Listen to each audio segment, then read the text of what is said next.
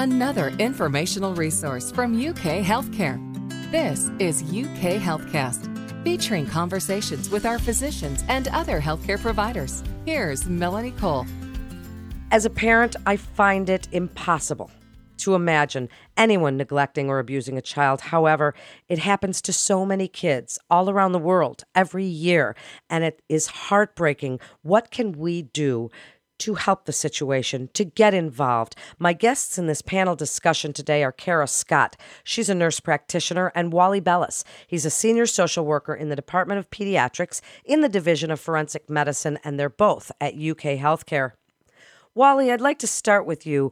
Give us a little, information on some statistics for how many children are abused and neglected each year, and how many children actually die from this abuse and neglect. Melanie, that's a wonderful question, and actually we have some very recent data. The Children's Bureau of the U.S. Department of Health and Human Services just released their annual report a few months ago, and this report took a look at abuse statistics around the United States for the year 2017.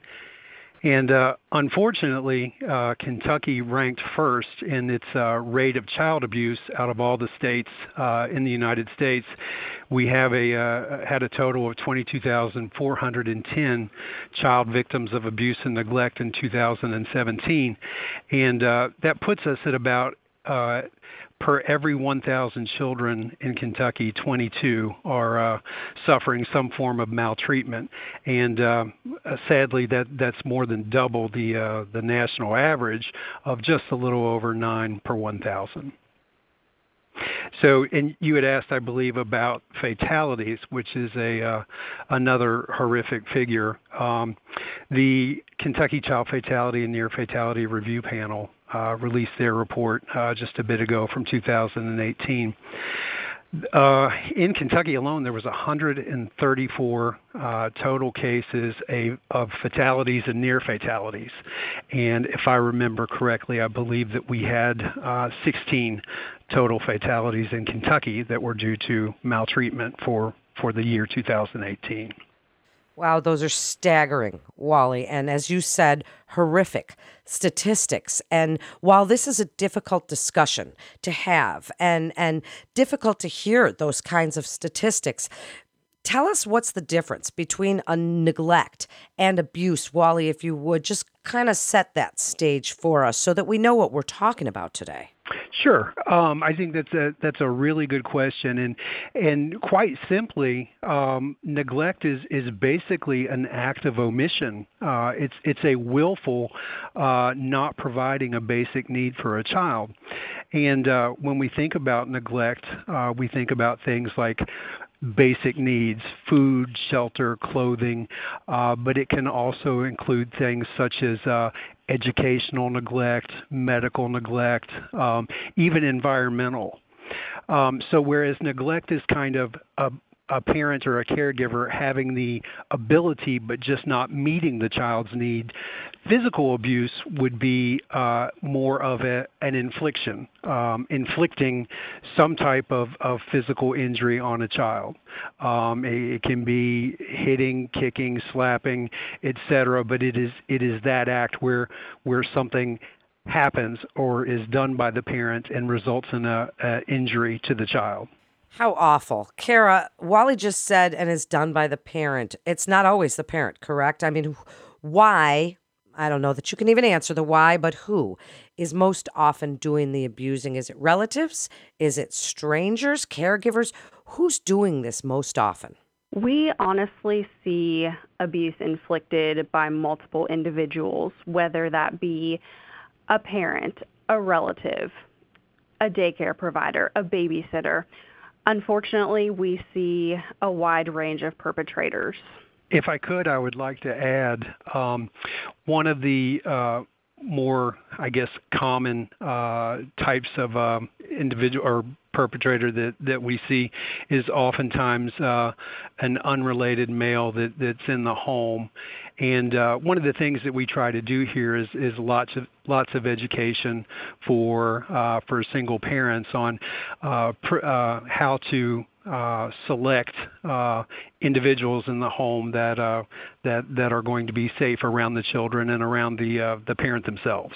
I think that's one of the most important points we're going to make in this podcast today. Kara, what are the signs and symptoms of child abuse and neglect that we might notice or that the school would notice and let us know about? What should we be looking for? What we use as a great guideline for individuals to be aware of is something called the 10-4 bruising rule. And what that rule entails is any child who is 4 years of age or younger should not have any bruising on their torso, their ears, or their neck. And that also includes any child under 4 months of age should not have any bruising. Bruising on babies is not normal, and these are significant indicators of abuse. We also say that those who don't cruise rarely bruise. So if a child is not able to pull up on furniture and cruise other objects, they should very, very rarely have any type of bruising. Then what do we do? Wally, I'm going to start with you. I want you both to answer this question. What do we do if we're a parent and our child comes home from the daycare or from a babysitter or, God forbid, from school or a friend's house, and we notice some of those bruises, or they're pulling back from us, or they're recoiling when we try to hug them, or any of these other things? What do we do? Who do we report it to? Do we try and investigate ourselves first?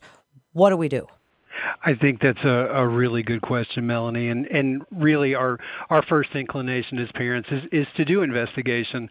But what I would encourage folks to do if they have concerns, if their child comes home from the daycare or from the sitter's house and has bruises like Kara mentioned that would be considered suspicious, the first thing that the parent needs to do is to pick up the phone and notify the state social services agency here in Kentucky. It's the Department for Community-Based Services, and they have a hotline that any of us can call.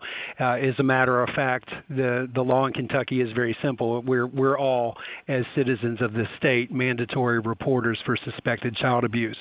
But if you call 1-877 KYSAFE1, that's Kentucky Safe 1.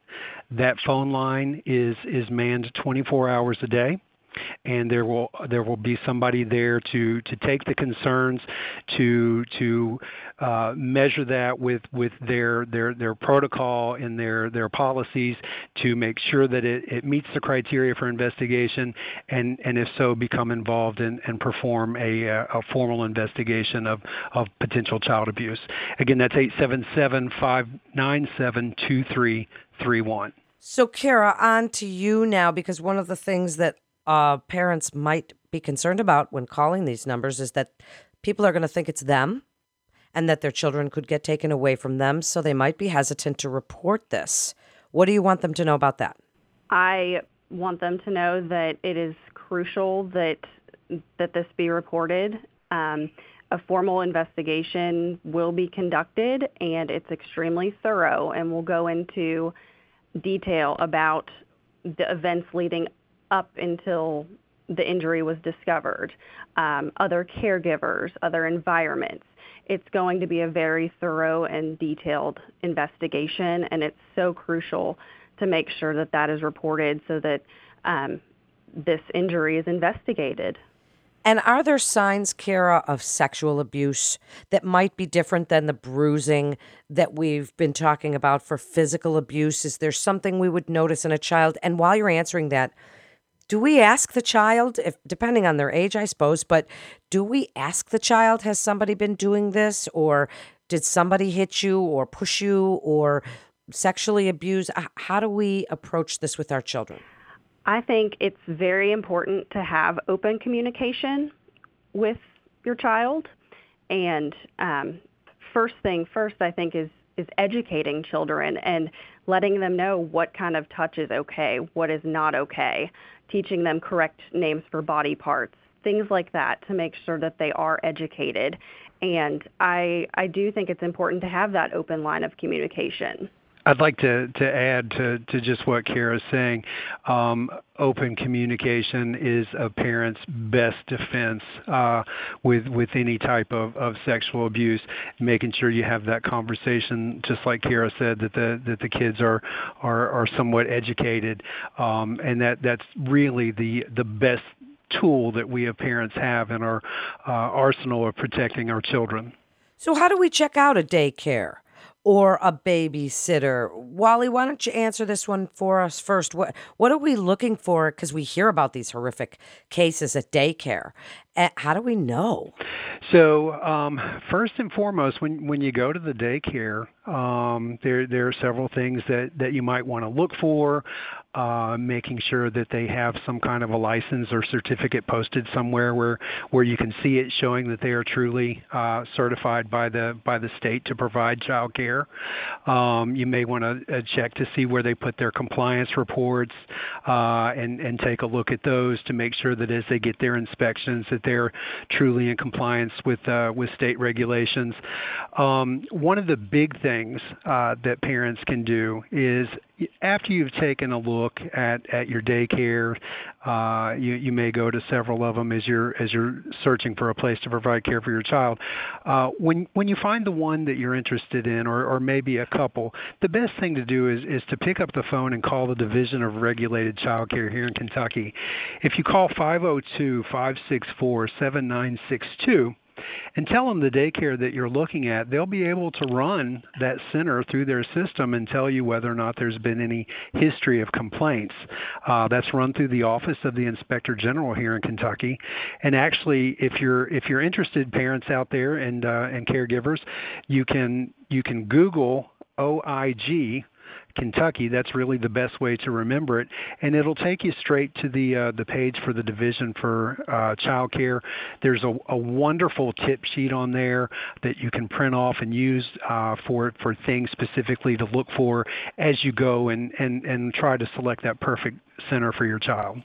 Great advice. Kara, what would you like the listeners to take away from this segment? And as we said, as hard as it is to talk about, it must be talked about and it must be recognized. So we all have to know those signs and be able to know where to report. What would you like them to know about child abuse and neglect, sexual abuse, and hopefully preventing it from happening in our state? I think that it is so important to know what to look for.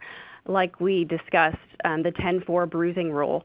If an individual sees a bruise on a child where there is concern, it is so important to go ahead and make that report.